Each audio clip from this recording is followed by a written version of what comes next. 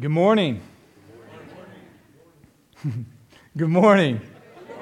Here we go. We're ready. All right. Hey, if you are a guest with us, we're glad that you're here with us this morning. There's a lot of things you could have been doing with your morning. And for you to gather with us as we look at God's Word and we kind of prepare ourselves to go live intentionally throughout the week, we just want to say thank you for being here. For everybody here today, whether you're a member or this is your first time or a regular attender, we've got these white cards that are in the seat in front of you. If you wouldn't mind filling one of those out, one per family, I'd really appreciate it. I heard some people in between services say how much they've been appreciating that when you write your prayer requests on that, our elders, we get together on Saturday mornings, we pray over those. And it helps us connect to maybe some of the needs in the church and do some follow-up. And so we kind of welcome that. If you'll fill the white card out, put a prayer request or an area of the church you'd like to get plugged into, whether it's serving or getting involved in an area, we would love for you to fill that out. At the end of the service, there's a tray that goes around. You can just drop that card in the tray, and that really helps us a lot. And we're humbled and honored that you would pass on that information so we can serve you. So thank you for that. Also, if you're a guest, we are landing the plane, so to speak, on a sermon series that we've been in called The Bigger Picture. And this sermon series is kind of this idea that we want to step back as a church to see the bigger picture of what God is calling us to as a church. And so we look at our mission and the values that we want to inform that mission as we seek to accomplish it. And so in the first week of this series, we looked at the mission that God has given us, to be disciples who make disciples. We say that a lot around here, and what we mean by that is we want to follow Jesus and do everything in our power to help other people do the same. We want people to meet Jesus and to follow Jesus, to find purpose in life with Jesus.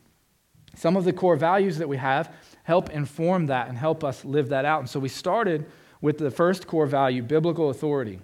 And that we explained that the goal behind that value is that we as individually as Christians and corporately as a church would humble ourselves under the authority of the Scriptures. And we want the Bible to influence every decision.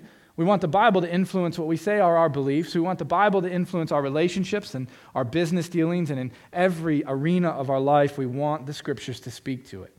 And so our number one core value as a church is biblical authority. We moved into our next value after that, and we call it excellence. And we explained what we mean by that is because of how good God has been to us in Jesus, that He sent Jesus to live this incredibly perfect life for us, that in response to that, not in order to earn it or that we might somehow deserve it because of this, but in response to that, we want to pursue excellence in every arena of our life. That we want everything we do to be done as well as it can be because we're responding to the greatness and the goodness of our God. And so we pursue excellence as Christians and corporately as a church. And then last week, David walked us through our next value, strategic stewardship. And we want to be strategic in how we steward all that God has given us, whether it's money or it's talent or it's our time. And we want to leverage that for His kingdom. And we want to be wise, not to be selfish and self-centered, not to be foolish and only plan for our future, but to leverage all that He's given us for His glory and His kingdom. And so we want to be strategic in our stewardship of everything God has entrusted to us as Christians and corporately as a church. And so today we're going to move into our last core value, which is transforming relationships. And we're going to look at the impact that relationships have on your life and the impact they can have on your life to leverage your life for His kingdom. We really believe that this is an important value for all followers of Jesus to have, that we surround ourselves with other believers in an effort to transform our lives for His glory and our fulfillment. And so transforming relationships is one of our core values. I don't know about you, but for me, when I think about relationships, it's easy for me to look back on my childhood and my upbringing and immediately think of some of the most influential relationships that I've had in my life. I mean, I can remember back to the third grade all the way through high school, some of the friends that I had that were with me that whole time. And I moved around a lot, and I never really lived in one location. In fact, I went to a different elementary school every year of elementary school for different life circumstances. And yet through all of the moving, all of the transitions, I was in the same general area, and there were some friendships that weathered that storm.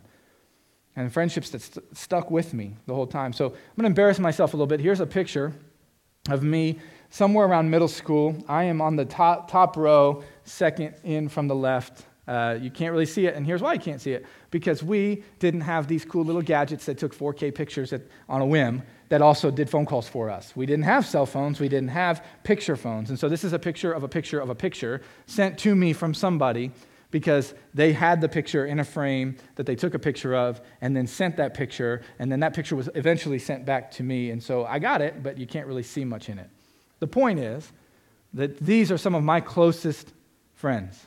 You see the guy all the way on the left in the top row, his name is Derek, and he was one of the closest friends I had my entire childhood. Derek, his parents had a nice home in our town, and so I would go over to his house all the time after school. I mean, we would play basketball in his driveway after school all the time.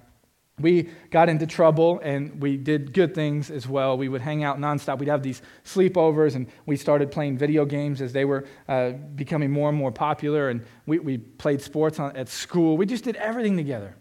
I remember his family cooking meals for me and spending these incredible times in his home as this young kid growing up.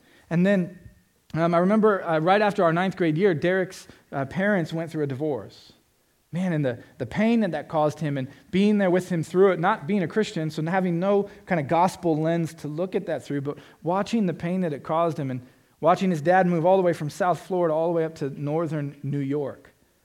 And to know that Derek was about to go finish high school in northern New York, and I spent the summer of my 9th and 10th grade year, or 10th and 11th grade year in New York at his dad's new house, spending time with him and hanging out with him. And what I realized is that, man, that friendship, that relationship that I had with him had a tremendous impact on me developing as a person. It was a big, important friendship. I remember after that, when I went to college, I met some new friends, and we formed friendships that have had a tremendous impact on my life. And so here's the next picture to embarrass myself. We look like a Bible college boy band. And so these were some of my closest friends. I mean, you could just see the arrogance in this picture just seeps off of it. We were fools. But this is a picture from our basketball team, and these are some of my closest friends that impacted my life and had a tremendous influence over who I developed into. The guy all the way on the left, his name is Nate, the one that really looks like he should be in a boy band. His name is Nate, and he was one of my closest friends. In fact, I made Nate the best man in my wedding. Looking back, I'm not sure why, because he did some things to me, but the friendship was so important and so strong. I remember one time Nate had convinced me to go cliff jumping, and some of you have heard this before, and we went with an entire group of people. I'm from Florida. It's flat like Indiana. I didn't like heights. I didn't like mountains, and I didn't like the idea of jumping off of them into freezing cold water, but somehow they convinced me to go, and we're there, and we're climb up the side of this mountain, and I freeze, man. There's no way I'm jumping off of this mountain because I was terrified of heights, and for 45 minutes I sat there. And there's actually video footage, all right? Still didn't have cell phones to film it, but they had these cameras that they brought, and someone filmed this. You'll never see the footage, but I was on the edge of this cliff, and somehow Nate got up the cliff without me seeing. And he came up behind me, and he put his foot square in the middle of my back, and he kicked me off the side of a cliff. And so I made him the best man at my wedding.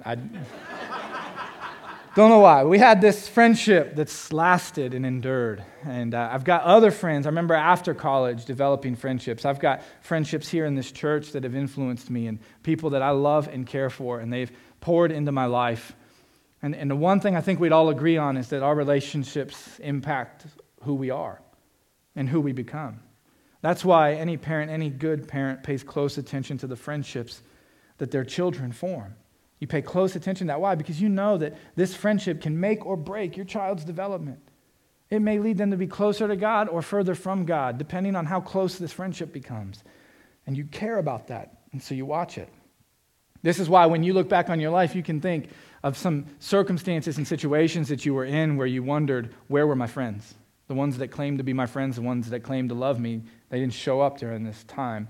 There are other times where you think to yourself, I would have never got through fill in the blank had it not been for so-and-so and so-and-so being a real friend, having a real influence on my life. You see, relationships matter and they influence us. Proverbs 13, chapter 20 says this, whoever walks with the wise becomes wise, but the companion of fools will suffer harm. What he's saying there is, based on what we've talked about in this sermon series, I think we would agree that our definition of wisdom is coming from one source, and that is God through His Word. That's where we seek wisdom. That's where we gain wisdom. And so the person who surrounds themselves with like-minded people who pursue the wisdom of God will inevitably become wise as well. The more you surround yourself with wise people, it rubs off on you. And you've noticed that in your life. You can think of people, it's like a bucket, and it's filled to the top, and it begins to flow over the sides, and it comes right into your life, and you can tell me the influence that those people had on your life. So he says the wise will become wise. The person who surrounds himself with wise people will become wise themselves. But the person who surrounds themselves and is a companion of fools. And by fool, we mean someone who's not seeking God. And here, friends, please hear this. Foolishness doesn't always have to be loud and obnoxious. It can be subtle and slow. And it can be a slow drift away from God. And you can happen to over and over and over again continue to make poor choices that inevitably lead you to a larger conclusion. And the person who surrounds themselves with a fool, who's consistently moving away from God, will inevitably suffer harm. He doesn't even say become a fool themselves, which that would happen, but it actually will bring damage to your life. And so the thing that we gain from this is this understanding that who I surround myself with matters. We might say it this way: if I had a dining room table up here, it would be like saying, who do you invite to sit at your table? Who are you inviting to speak into your life? Who are you inviting to have influence over your development and your character? Because, friends, it matters. It has a tremendous impact on who you're becoming and what your life will stand for and the difference that your life can make. This sets us up really well for the passage we're going to look at in 1 Samuel chapter 14. If you have a Bible or a Bible app, you can get to 1 Samuel chapter 14. I'm going to give you a little bit of context. For years, the Israelites went through what we call the judges, who continually led them, and eventually they started begging and pleading for a king. And God knew that they didn't really want a king, but they thought they did, and so God eventually said, I'm telling you, this isn't going to be what you want, and they got a king. And King Saul comes on the scene, and he's big and he's strong, and he's this very domineering presence. And over the first few years, you begin to watch him make poor decision after poor decision. Eventually, seeking to redeem his bad, now scarred reputation, he decides to go to war with a group of people called the Philistines. And he wants to go to war with them to redeem himself, to pick up his name. And so he positions himself in a place where eventually they'll get to go to war. But here's the thing about the Philistines: they were a much bigger army.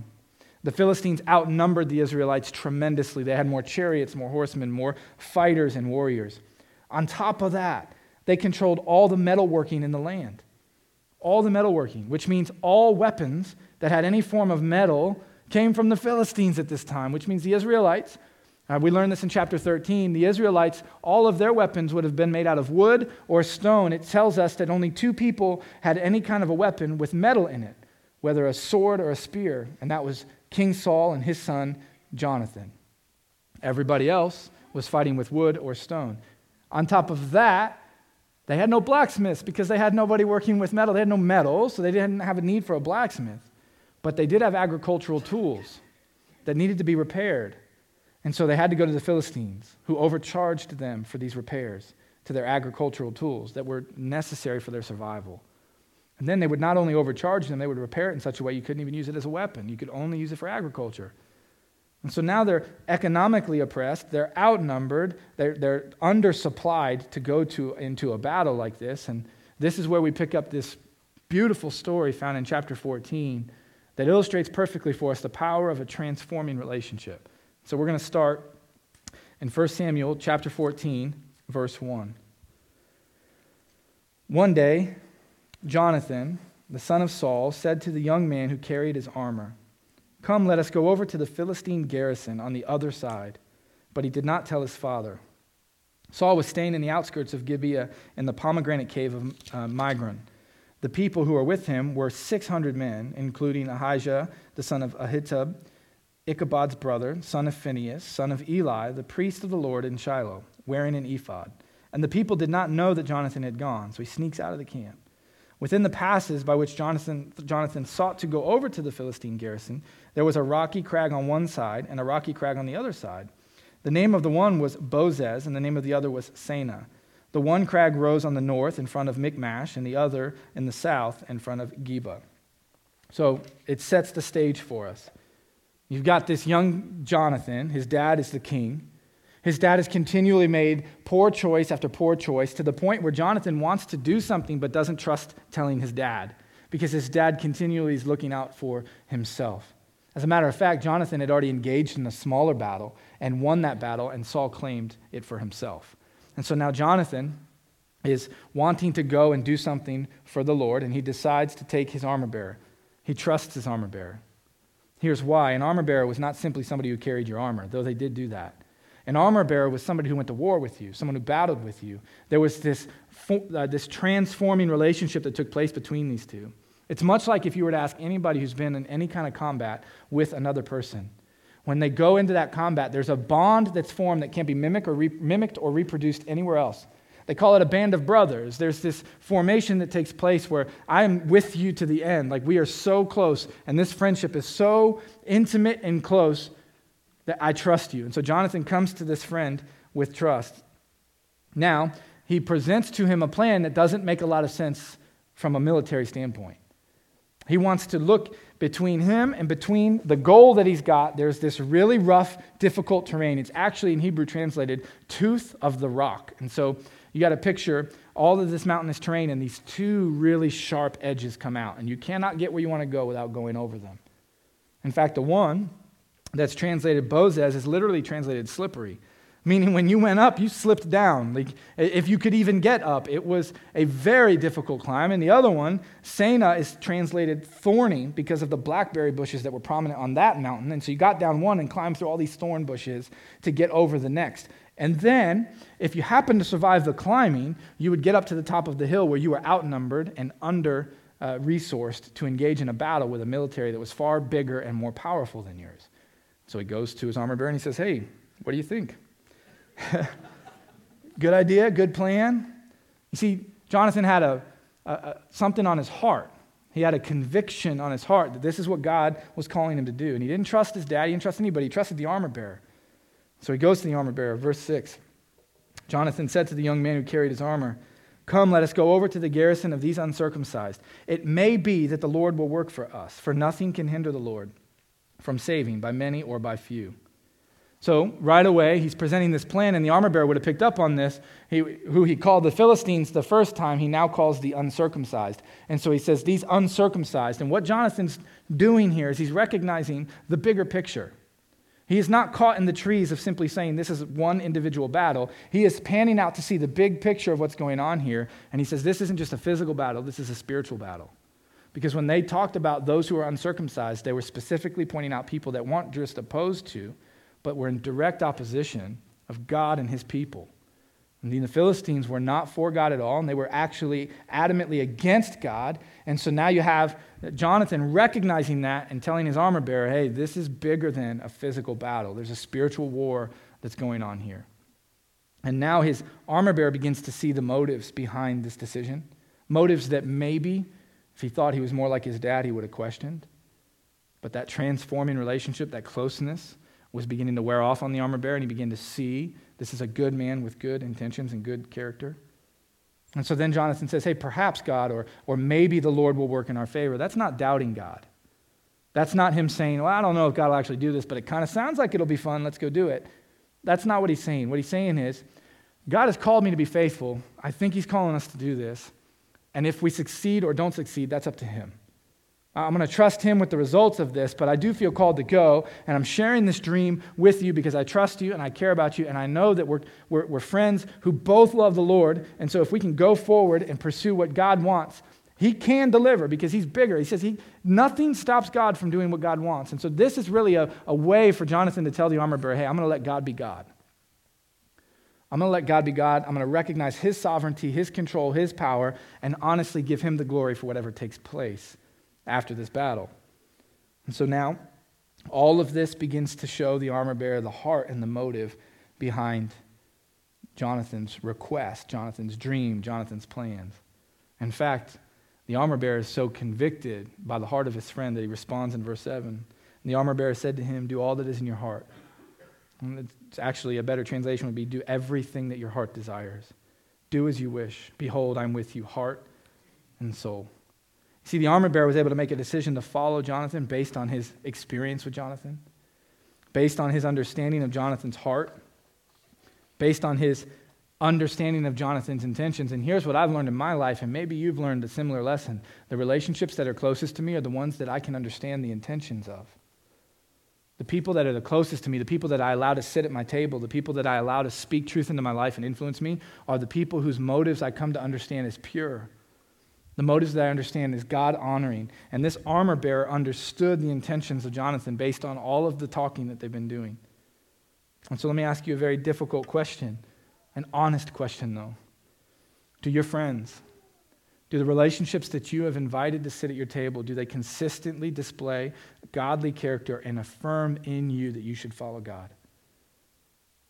Let me word it this way. Do the people that you welcome into your life to be the closest to you, to let into your circle, do they get you closer to God, further from God, or can you not tell?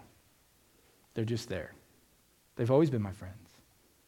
Or are the people that are closest to you actually helping you take steps closer to the God that you serve and want to follow? Many of us would probably benefit from doing an inventory of the people we've allowed to sit at our table.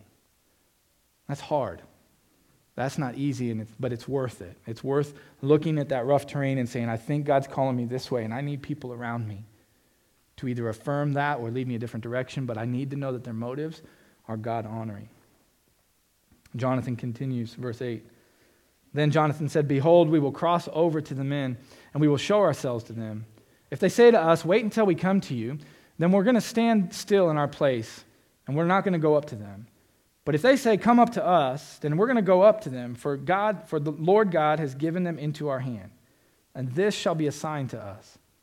And so now what we learn about Jonathan is that he felt like the Lord was calling him, but he wanted to make sure that he wasn't trusting his own gut and his own understanding. And so he pursues a sign. The sign was not to say, God, I think you got this one wrong. The sign was to say, I want to make sure when I'm making major life decisions that I'm not trusting my own instinct and my own gut. That when I make these decisions, I'm actually making sure that I'm honoring God. And so, Lord, make this clear to us. Please make this clear to us. Again, the armor bearer is beginning to see, he's beginning to see the heart. And so he says, if we show ourselves to them at the bottom of these two giant pieces of stone coming up out of the ground, and they see how difficult it is, and they say, hey, we're going to come to you, then that'll be our sign that this is not of God. But if they say, come on up to us, then God is telling us, and he's affirming for us, this is the direction that we should go. So both of them, verse 11, showed themselves to the garrison of the Philistines. And the Philistines said, Look, Hebrews are coming up out of the holes where they have hidden themselves. And the men of the garrison hailed Jonathan and his armor bearer and said, Come up to us, and we'll show you a thing or two. And Jonathan said to his armor bearer, Come up after me, for the Lord has given them into the hand of Israel. I love that scene. I mean, this is the stuff that makes movies awesome. Like they show themselves to him, and they show up, and up on that hill where they're going to have to climb to engage in this battle, the Philistines start to mock them and make fun of them. Say, oh, look at the Israelites coming up out of the holes. Look at what they're doing. That's cute. That's awesome. Why don't you come up here and we'll teach you about warfare? We've got all the metal. We've got all the weapons. We far outnumber you. We're far more prepared than you are. So come on up here. Let's battle. Let's do this. And then in a moment, which I don't think they could hear, it's like Jonathan looks over at the armor bearer and he's like, well, we win. Let's do this. And they begin this incredible climb up this hill. Now, here's what I want you to see, that Jonathan, this story, this took place and this was awesome and that friendship was incredible, but Jonathan points to a better Jonathan, Jesus. And the same way that Jonathan descended into the holes of this space and ascended and climbed up to victory is the same thing that Jesus did when he went down into a grave and died for us and ascended from the grave, resurrected to save us the same way that Jonathan would ultimately save the Israelite people. You see, Jonathan, this is an incredible story about transforming relationships, but the hero of this story, it's really God. And we're going to see that here in a moment. Verse 13. Then Jonathan climbed up on his hands and feet, and his armor bearer after him. And they fell before Jonathan, and his armor bearer killed them after him. And that first strike, which Jonathan and his armor bearer made, killed about 20 men within, as it were, half a furrow's length and an acre of land. It's half an acre of land. Just half an acre, 20 of them, 2 of Jonathan and his armor bearer. And there was a panic in the camp, in the field, and among all of the people. And the garrison and even the raiders trembled, and the earth quaked, and it became a very great panic.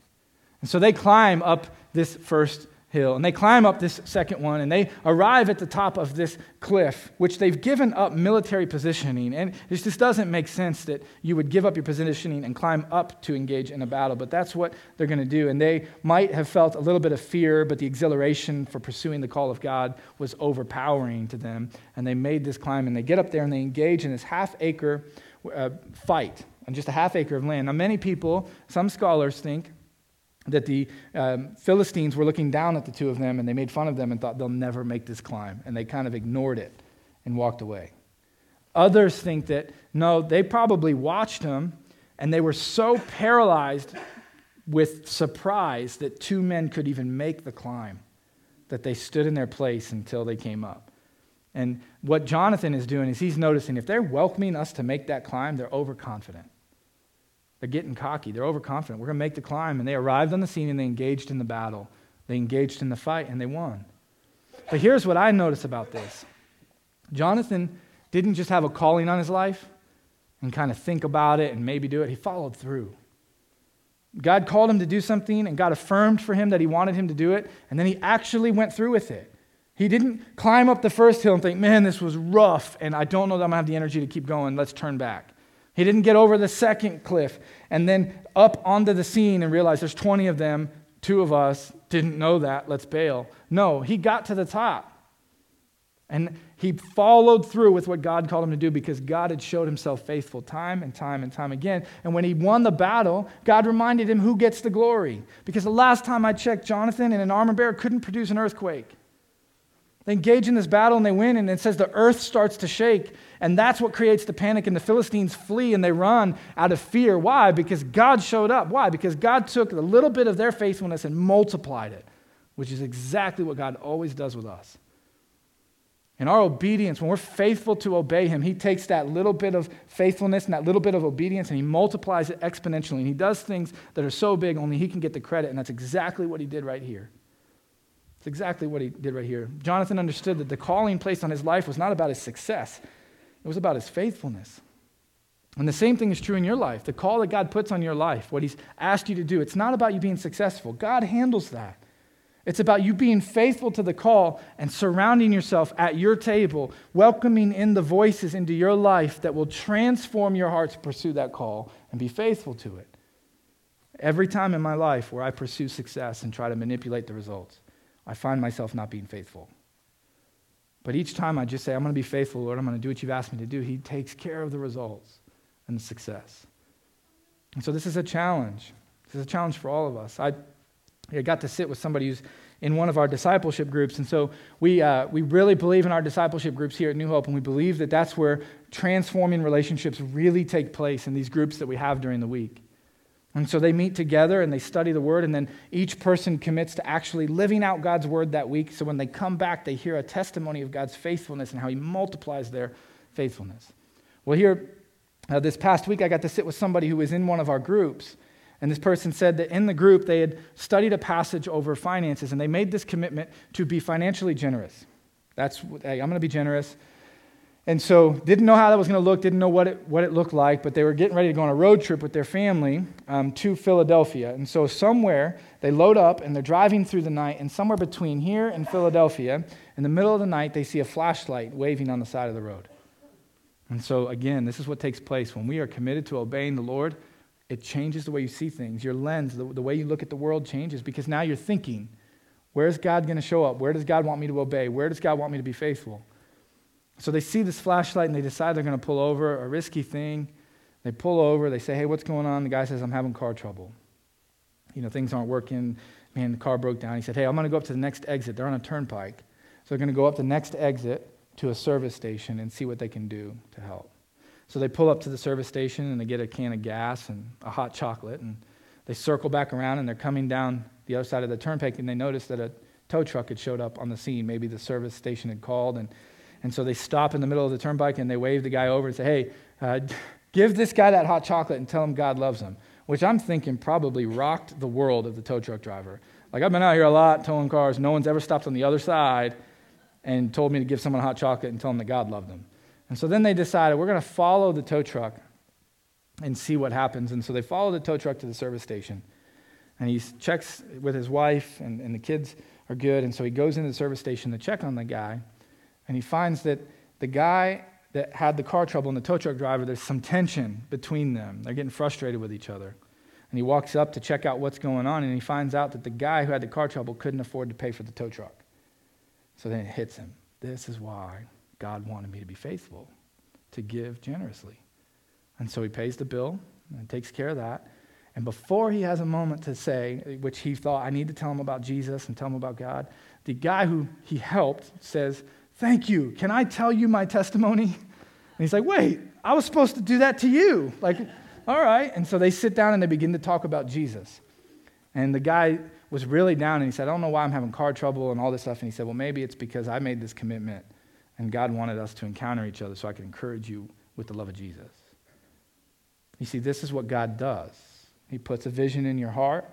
The terrain's not always easy. It's not always fun even.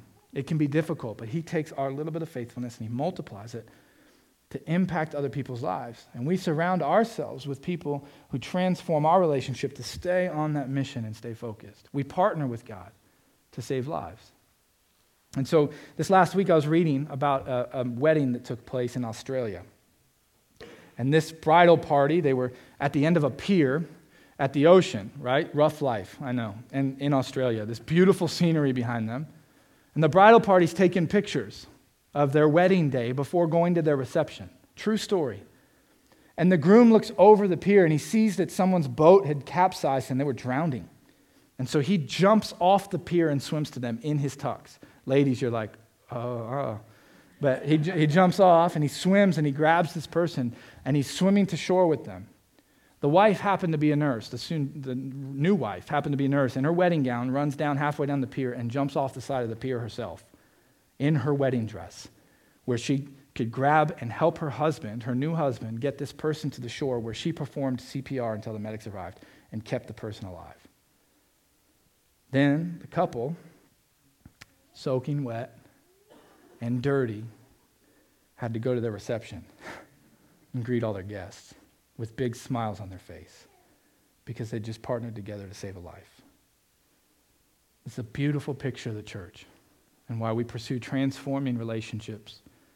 The Bible calls the church the bride, and God's the groom. And we partner with him in the saving of lives. And we're going to arrive to the great banquet day of the Lord, our reception one day, and we're going to be wet and dirty with big smiles on our face because together we lived his mission to save people. Friends, I'm going to close with this question for you. How are the relationships in your life transforming you into who you need to be in order to do what God needs you to do? How are the relationships that you've invited to sit at your table, how are they influencing you into becoming the person God needs you to be in order to partner with you to do what he needs you to do? We would all benefit from doing an inventory of our tables to see who we're allowing to sit around that table and speak into our lives.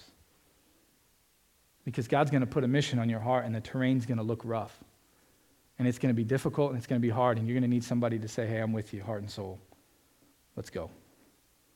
And God will do exponentially more than you could ever think or imagine with your faithfulness. God has been doing that in the life of our student minister, Jed, and his wife, Adrian.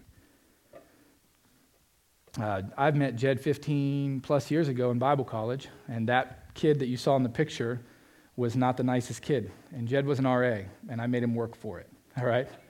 We had a rough start to the friendship there. And so I left that Bible college, and that's how our friendship had left when he was at Johnson with me. And I met his cousin, and I fell in love with her because she's awesome. And I don't think Jed liked that because all he had was the recollection of who I was, not who I had become.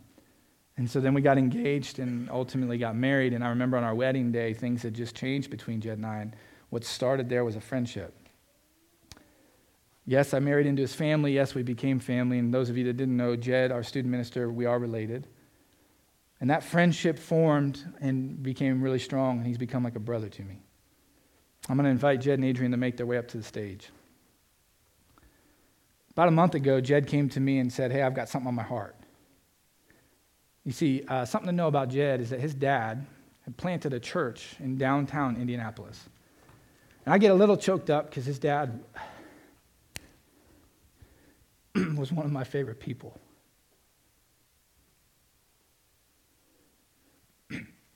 So a month ago, years ago, his dad planted this church in downtown Indianapolis. And so Jed grew up here in Indy. He's always had a heart for this city.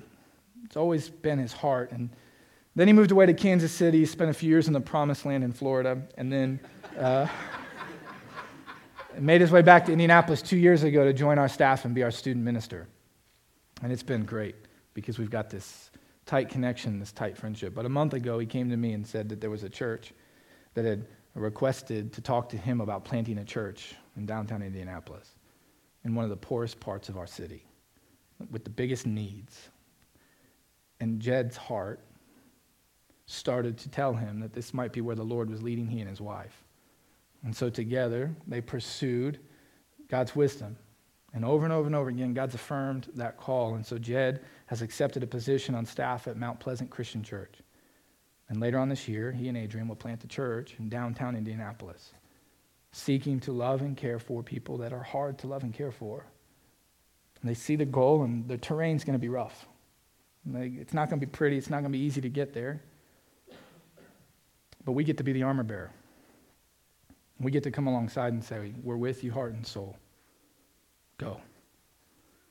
And we get to do that in a couple of ways. With prayers, and that's what I cannot impose on you enough. Pray for them. This will not be an easy work, and they're following the lead of God with their family, so please pray for them. And then we want to support them with people. Mount Pleasant's coming alongside and doing this work, but we just want to say if there's anybody in our church that feels like your heart might be calling you to go downtown and minister with them, we want to tell you that you can go with our blessing, because we believe in the Big C church. The church is bigger than New Hope. And so in a few months from now, as the work begins to solidify, we're going to bring Jed back and allow him to tell you what's going on with this incredible work downtown. And between now and then, his last Sunday with us will be next Sunday, February 19th. He begins his work there on the 20th. And today after church and next week in particular, I encourage you to come and talk to him, to grab him in the hallway and pray, to encourage him, to remind him that his church that loves both of them, we're ready to say, we're with you heart and soul. We believe in what you're doing. This is not an ending. This is ascending. And for that, we're grateful. Friends, I'm going to pray for them, and I'm going to ask you to pray for them as well, but I'd like to pray for you too. And God might be putting a big dream on your heart, and the terrain looks rough, and you need to surround yourself with people who will give you godly counsel and wisdom that inevitably will come alongside you and say, because this is of God, I'm with you heart and soul. Let's go. Let's pray together. Father, thank you for the friendship. Thank you for your providence, how you've worked. It's incredible to see 15 years ago and to think where we're standing right now on this stage. It's incredible how you work and how you move and how you formulate these transforming relationships. Relationships that are transforming are only possible because of you. And you've done a great work in my life by giving me the friendship of Jed and Adrian. I love them deeply, and I care about them deeply. And I'm glad they're not going too far, but boy, am I grateful for the faithfulness they're displaying in making this tough decision. I'm grateful for a church that wants to support and love and care for them all along the way. God, I pray for the city of Indianapolis, that you would be preparing the hearts of the people that he's coming to minister to share the gospel with. Prepare them. I pray for Mount Pleasant Christian Church that you would give them all of the energy and all of the resources and everything they need to make this a great and fruitful work. And at the end of the day, you would take the faithfulness of Jed and Adrian and take the faithfulness of that church and ours, and you would multiply it exponentially so the only one that would receive glory would be you. God, we love you and we thank you for your faithfulness. As we begin to live on mission individually and corporately as a church, and the terrain looks difficult, may we pursue transforming relationships so we can say to one another, I'm with you heart and soul. We pray for this in Jesus' name. Amen.